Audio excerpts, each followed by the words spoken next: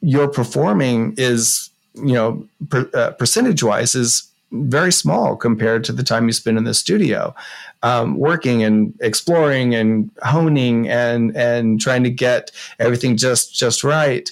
And so if you don't enjoy that process, you should, that's where you should reconsider.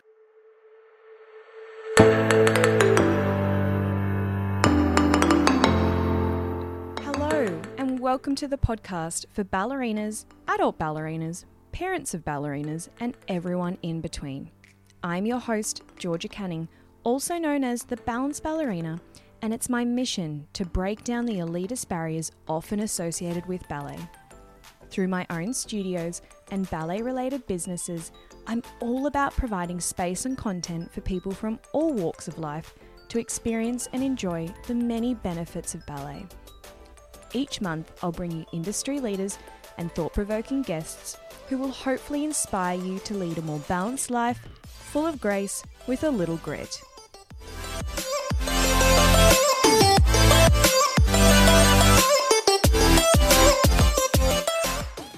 Hello everyone. I hope you had a fantastic weekend. I'm really excited to share that today's episode is proudly brought to you by MDM Dance, and I couldn't think of really a more perfect company for the very first Balanced Ballerinas collaboration. MDM ballet shoes have been on my feet for as long as I can remember, probably at least 6+ years actually. You see, back when I first opened my studio, Joseph Brown, who you may know as Patrick from the TV show Dance Academy, approached me about this new pair of ballet shoes that are going to change the way that children dance. And you see, MDM have taken this guerrilla approach to marketing their product, speaking directly with the studio owners and ballet teachers to try, test, feel, and see how amazing the shoes are for themselves. And not only do I love this strategy, I love the product. It really speaks for itself. They really are like no other ballet shoe. And I guess that's why I've waited so long to collaborate with a sponsor, because I wanted to make sure that I already loved the product and thought everyone in the Balanced Ballerinas community would too. In fact, most of you already do, and I know a lot of my adult ballerinas and younger students wear MDMs already. And it's really nice because I feel like they're making a choice which is fantastic for the health of their feet. So what's in this collaboration for you? Well, we have a giveaway. I'm really excited to share that MDM for the next few months are giving away a beautiful pair of ballet shoes each fortnight when a Balanced Ballerinas podcast episode drops. How do you enter?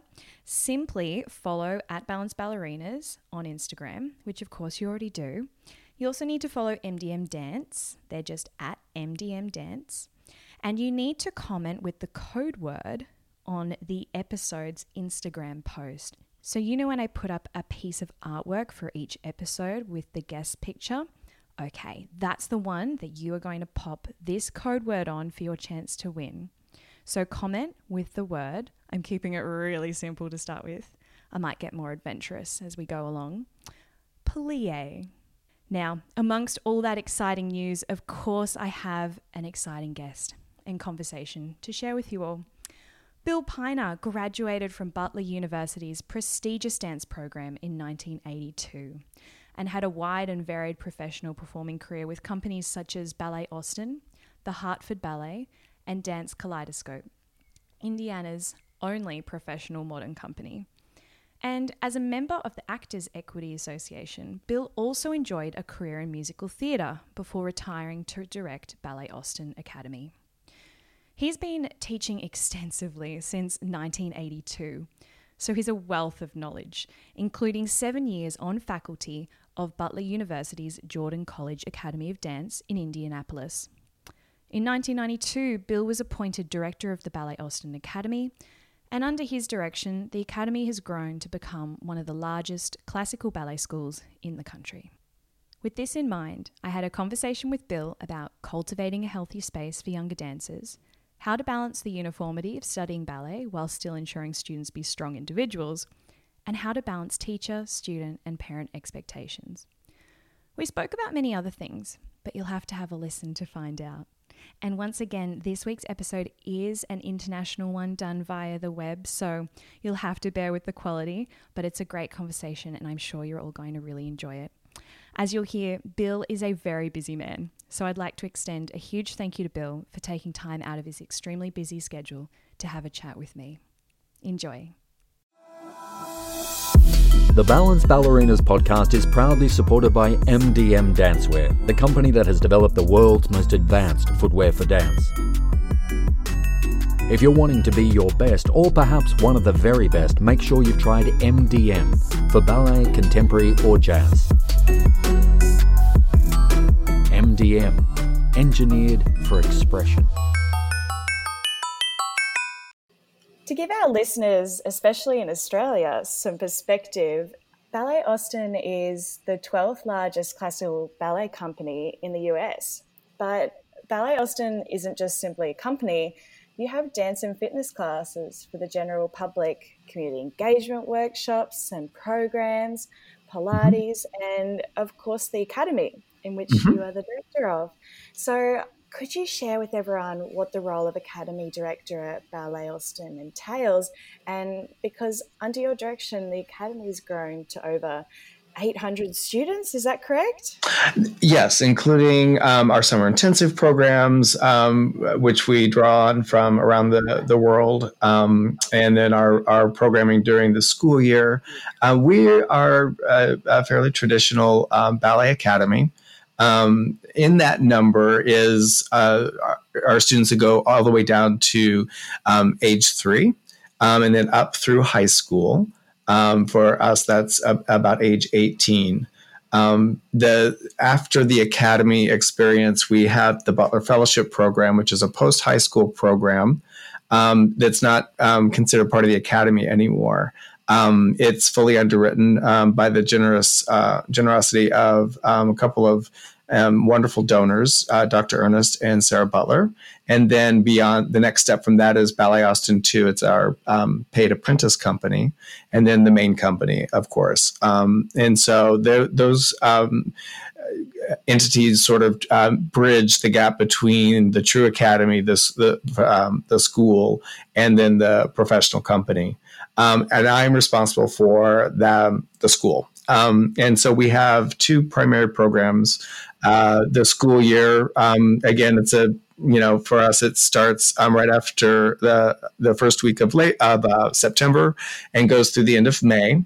So during those 9 months, and then we have our summer intensive program where we audition around the United States, and we have students who do video auditions from around the world. In fact, we had someone from Australia last year come up for the program. Oh, wow. Yeah.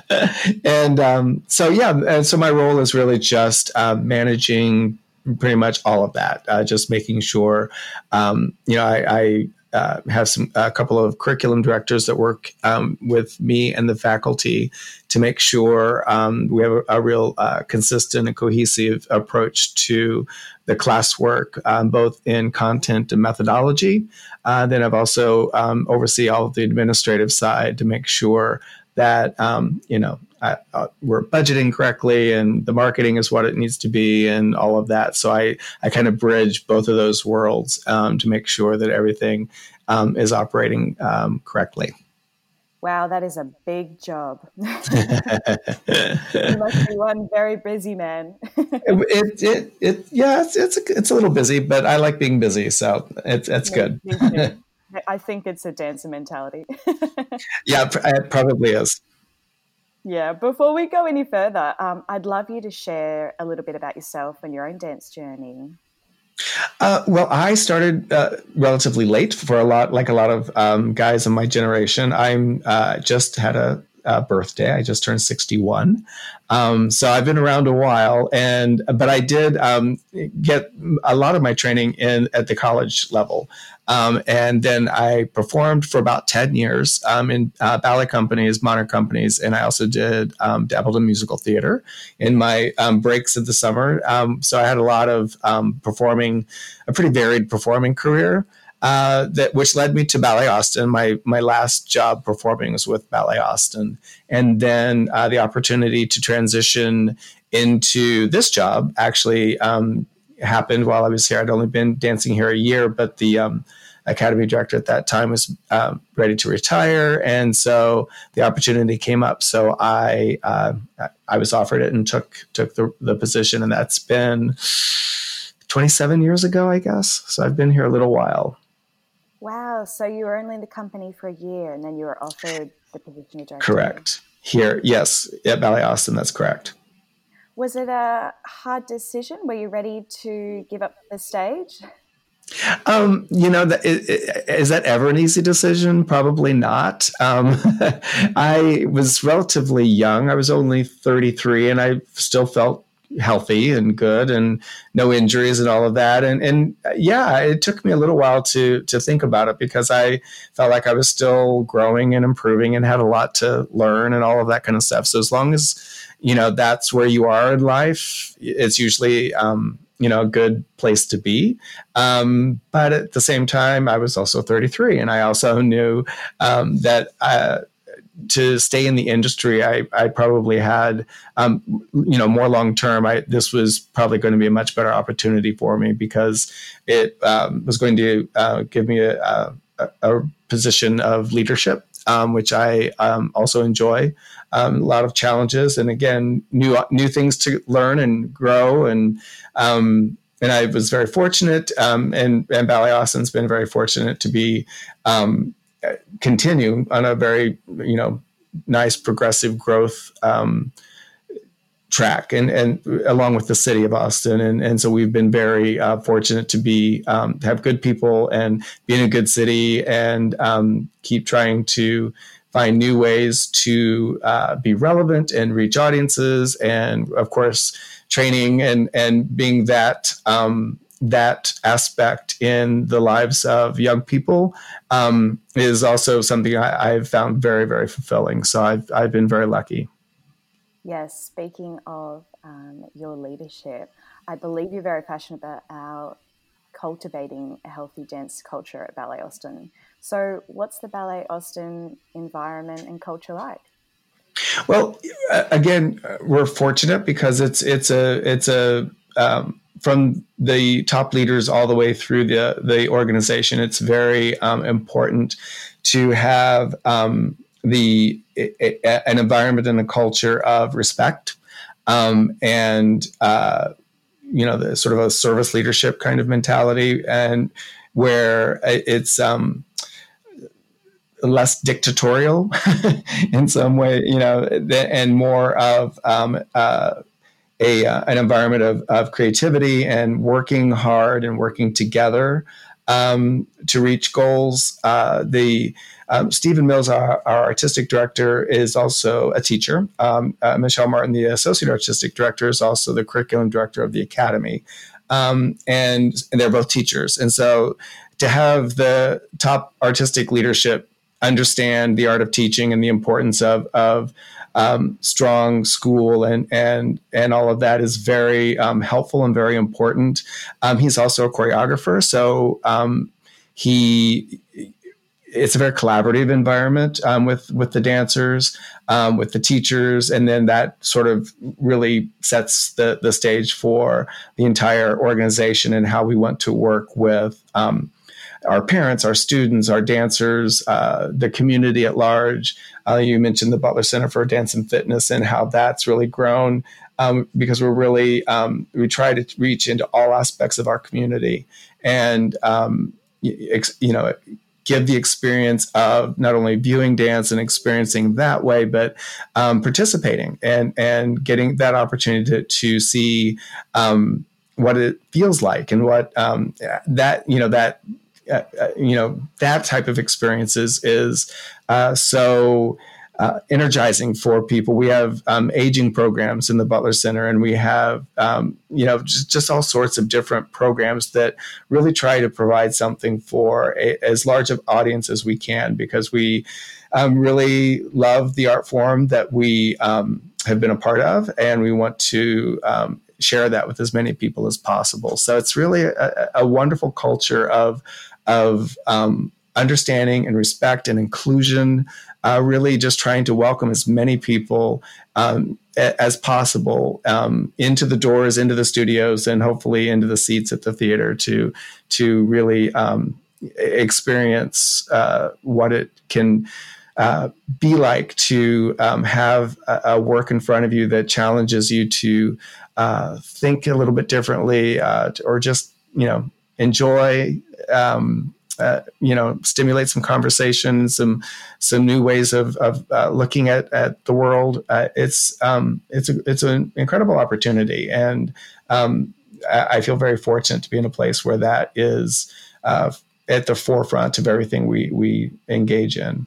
Yeah, it sounds like an amazing place. I mean, one thing I noticed during my own research into Ballet Austin before our interview was truly how phenomenal the institution really is. I found whilst perusing all parts of the Ballet Austin website and social media that your faculty and the company members and the students are really intertwined. Like, the academy seems to provide a space for the company members to have teaching careers if they want, and the company provide a professional setting for the students to perform and be part of, large scale productions, everything in between. And I think in our industry, it's incredibly difficult, unless you're in a top tier company, to sometimes just be a dancer, and you have to wear many hats and are often having to drive from venue to venue between performing and teaching, and perhaps juggling multiple jobs to afford a life. But the Ballet Austin business model seems to provide everything under one roof, which is amazing. And I guess what I'm trying to say is that Ballet Austin kind of deserves a big round of applause for pulling off such an incredible feat, which I understand and know to be very difficult. Right. Yeah, it just must be amazing working in such an established and I guess the right word is opportunity-driven institution. Yes. It is, and it's very, and again, everyone that does work in all the different aspects are very deserving. There's a lot of people from the company that do teach because they have expressed an interest, and then they've put in the training, and they've really, they immerse themselves in the approach that, stylistically and all of that, as far as just, the basic curriculum and technique and all of that. But again, they understand, even more deeply the culture and really what we're wanting the experience to be for the student and for the parent and for, really everyone. So it is, there, a lot of us have been here, as long as I have, in administration. A lot of the dancers, it's not a company where there's a lot of transition. When I was dancing, I know there was, back in the 80s, it seemed like pretty much it was way more common for dancers to have, a year here, a couple years in that company, and, sort of did a lot of that. And, here people not only tend to, have their full career in the company or, teaching, or when that transition, if they transition to another profession or another, activity afterwards. I mean, Austin is just a wonderful, one of those destination places that people tend to have a hard time leaving, because it's a wonderful city, and a great, culture there as well. Very open, very accepting, and it's just one of those places that you really feel pretty welcome about, and I don't have plans on leaving anytime soon. It's really special. It sounds like a big one-stop shop. Well, it can be, yes. It really, we do try to make that. Now, Bill, you've been teaching since 1982. What are some unsafe or negative practices that you've seen emerge and would perhaps like eradicated within our industry? Well, I think that the thing I see that's really positive is more and more in our industry, the real honest effort to make things more and more positive. And we, through Dance USA, we have an affinity group for the school directors. So for pretty much all the dance companies in North America. We've even have some that have come over from some of the European companies and schools. And when we get together and talk about things, I mean, people are really genuinely wanting to grow and evolve, not only the teaching, but the art form itself, and be as relevant as possible. And just, so I'm very heartened by my experiences with my colleagues, not only here at Ballet Austin, but in the industry as a whole. There's, there's really, really, really heartfelt efforts to look at the practices that raised us. It's like parenting. You come through. You've been raised a certain way. You've been trained a certain way, and you can just replicate that when it's your turn, when you're in that role, or you can really think about what you can do better and how you can improve on achieving your goal. And for me, whenever I conference with a parent or a student, I start the conference with letting them know and assuring them that we all have the same goal, and that's for that individual student to achieve his or her ultimate, their personal best. And sometimes that means taking a path that goes one direction. Sometimes it takes a different path. You may need to spend a little bit more time in this level working on this particular aspect of your technique. But it's all, it all needs to be framed in a positive. And generally speaking, everyone understands that, we're wanting to make sure that everything is approached in a healthy way. But it's also really important to, push and, try to reach, the highest level that you're capable of. And then also just keeping in mind, everything that you've, all of your assets you have to work with and all of the things that are, maybe more of a challenge for you, and just being as open and honest about all of those things so we can work together on how to, reach your fullest potential. And that, I think, I see more and more in the industry, which I think is only a positive. Definitely. Speaking of conferencing with parents, I think the director of an academy or a finishing school or pre-professional program, whatever you want to call it, is extremely difficult. You're essentially responsible for students' outcomes that can change the course of their life. It's a hard juggle managing expectations. What is your response to students and parents when you are in these conferences about if they want to enter this industry in a professional capacity? Well, I always try to start with a reality check because it's, a sports analogy is often one of the easiest ones for people to identify with, where especially when you're talking with the dads or they have students that are in, soccer or football or whatever they've got. So, you understand that, everyone, you start activities as a child, and there's things that you sort of win your heart and you really want to do, and you may or may not be suited for that particular activity. And even if you are, I mean, that's the thing that I if you've got all of the facility, you've got the best training, and you've got all of these things going for you, you're all, at the end of the day, it's a subjective art form. The jobs are few and far between. I just, is it not undiscouraging, if that's a word, way, I try to let them understand that it is not the easiest career path, but it can be one of the most rewarding.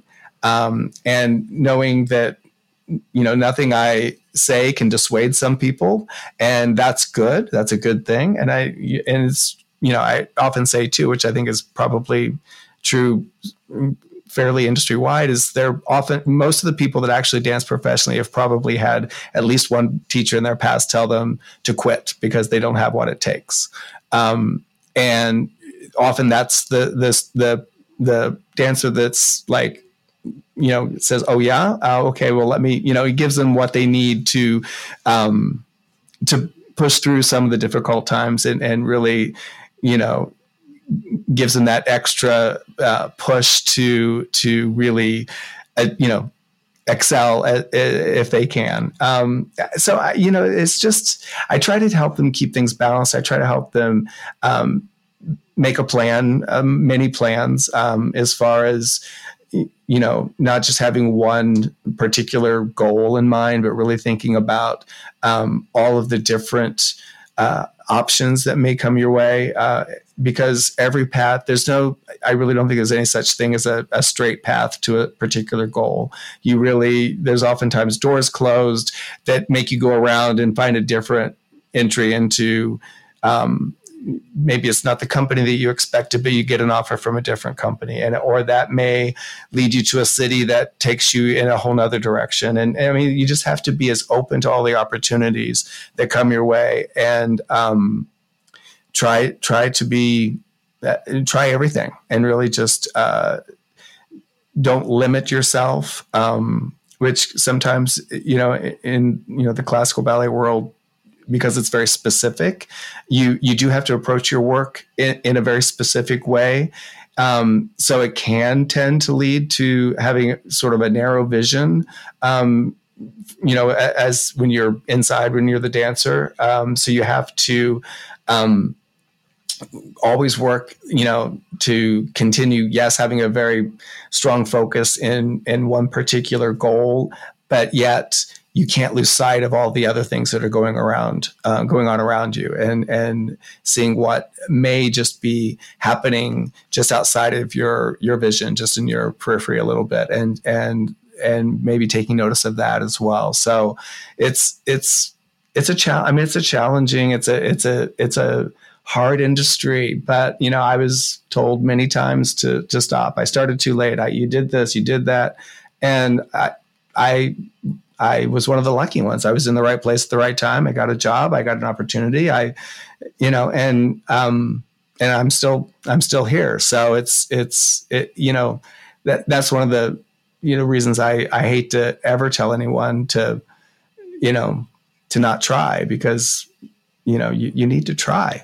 Definitely. And I think it's really important to remind parents and students that a plan and a goal can change. There's room for deviation. And I think sometimes, and I guess it's that dancer's mentality again, and I know I myself as a young dancer was very much like this. I had one goal. There was no plan B for me. I was like, that's my goal, and that's where I'm going.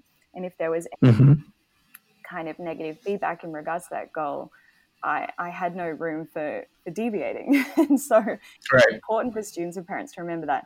It's really healthy to reevaluate plans too, but I think the way our culture is going is it's much more acceptable to reevaluate goals, which is really good. But I was wondering, do you find in a world, speaking of goals, where everyone's told that they can be whatever they want and to aim really high, that sometimes there's a real disconnect between the student's goal and perhaps the work ethic or laser focus that's required of that goal? To me, and one of the things we really try to drive home with our faculty and our students and our parents, it's the work that is important, not necessarily the goal. And it's that process. And, that has to be what is gratifying. Because, in a concert dance world, whether you're, ballet or modern or whatever wherever, if you're dancing in that frame, your performing is, percentage wise is very small compared to the time you spend in the studio, working and exploring and honing and trying to get everything just right.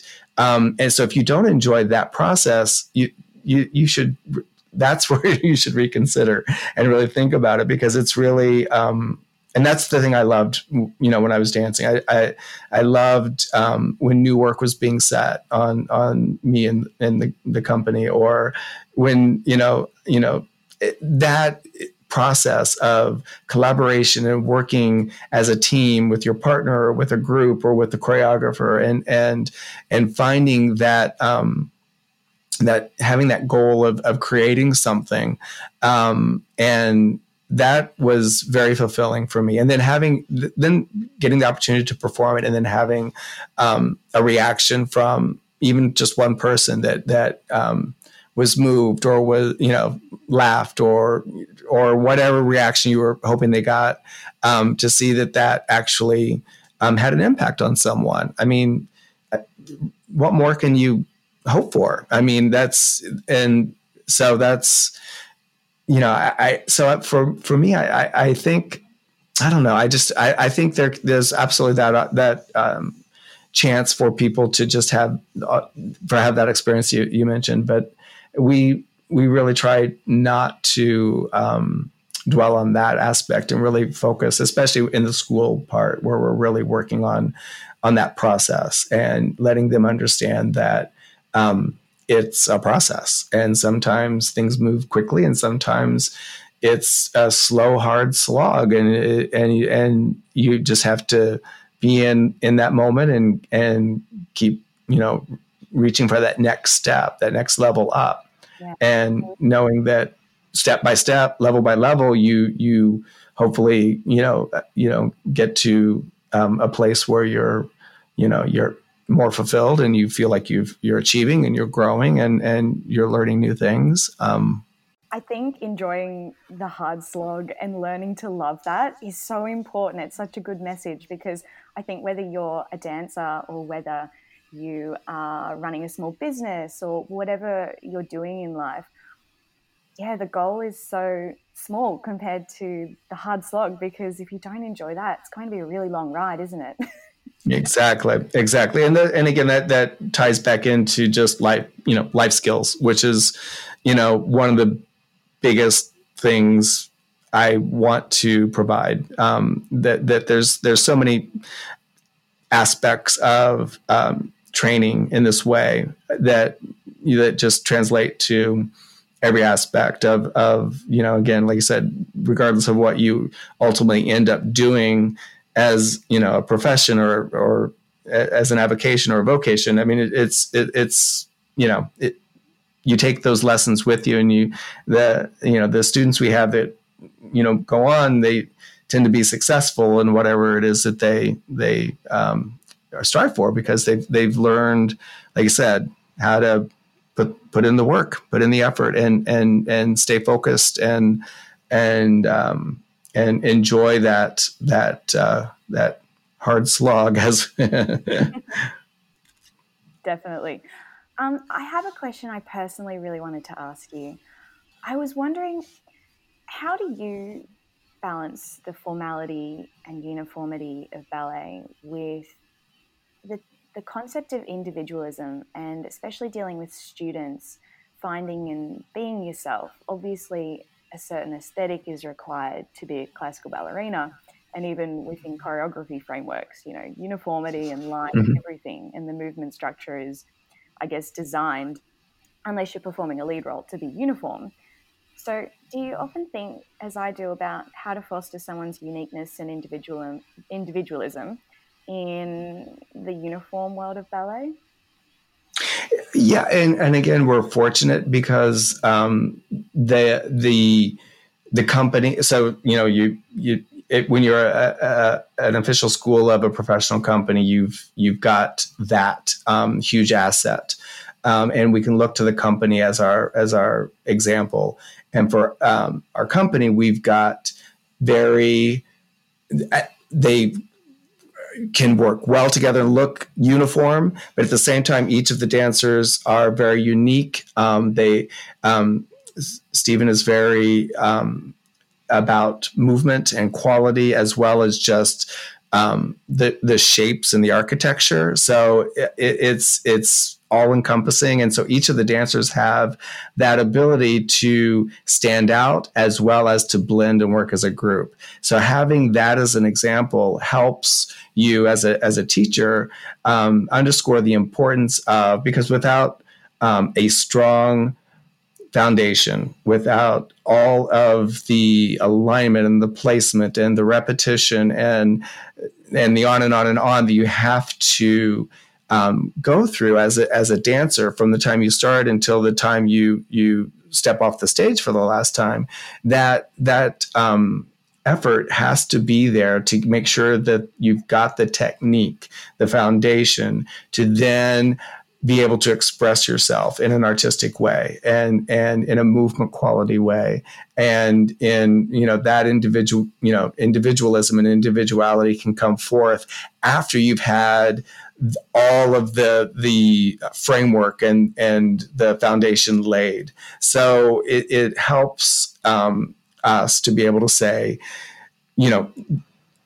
it's the corps de ballet, it's the body, everything is about this body, and the body has to have a really strong, firm foundation, and you need to learn how to be part of the body before you can grow into the head, or where you are the part that's on top, or that's that has the featured part, or whatever. You have to understand that core and that structure and that uniformity and all of that not only is it's important for your individual foundation to be able to do the things that you want to be able to do to become known for a certain individual quality, whether it be someone who turns well, or jumps well, or has the most beautiful port de bras, or everyone has different things that sort of stand out when they are able to develop that. But that's further down the road. That's a very that's one of those artistic things that come at the same time. You want to make sure that you have those elements in the early training as well. I teach 7-year-olds, and we have to have that moment where they go across the floor and they're skipping and they're and they get to swing your arms and the way you swing, go. And so they have that ability to have that freedom and that expression. And then we come back to the bar and work on how to stand up straight and work on proper alignment and all that kind of stuff. So that balance has to start in the early stage and go all the way through. And if you, can, find a good way to express the importance of all of it, that's what you have to do. Definitely. That's a great message. I'm enjoying this conversation just personally as a teacher, because I'm finding some real gems in here. Yeah, it's great. I'm wondering, speaking of being a teacher myself, with over 800 students that you have, how do you ensure you're connecting? Obviously, you don't personally teach all of them. You couldn't possibly in your week. No, but how do you ensure that you're connecting with all the students in the academy and making sure that everyone's, I guess, satisfied with the teaching and the skills that they're receiving? Well, I try to make sure, and you're right, with a school that size, and being, the administrator, like the principal of the school or whatever. There's sort of steps between you and, whatever, 3 degrees of separation or whatever between you and then, the registrar and also the instructors and so forth and so on. I always try to make sure they understand that I have an open door. If they have any kind of issue or any kind of question, there's nothing there's no wrong questions, no bad questions, nothing that I don't want to answer if needed.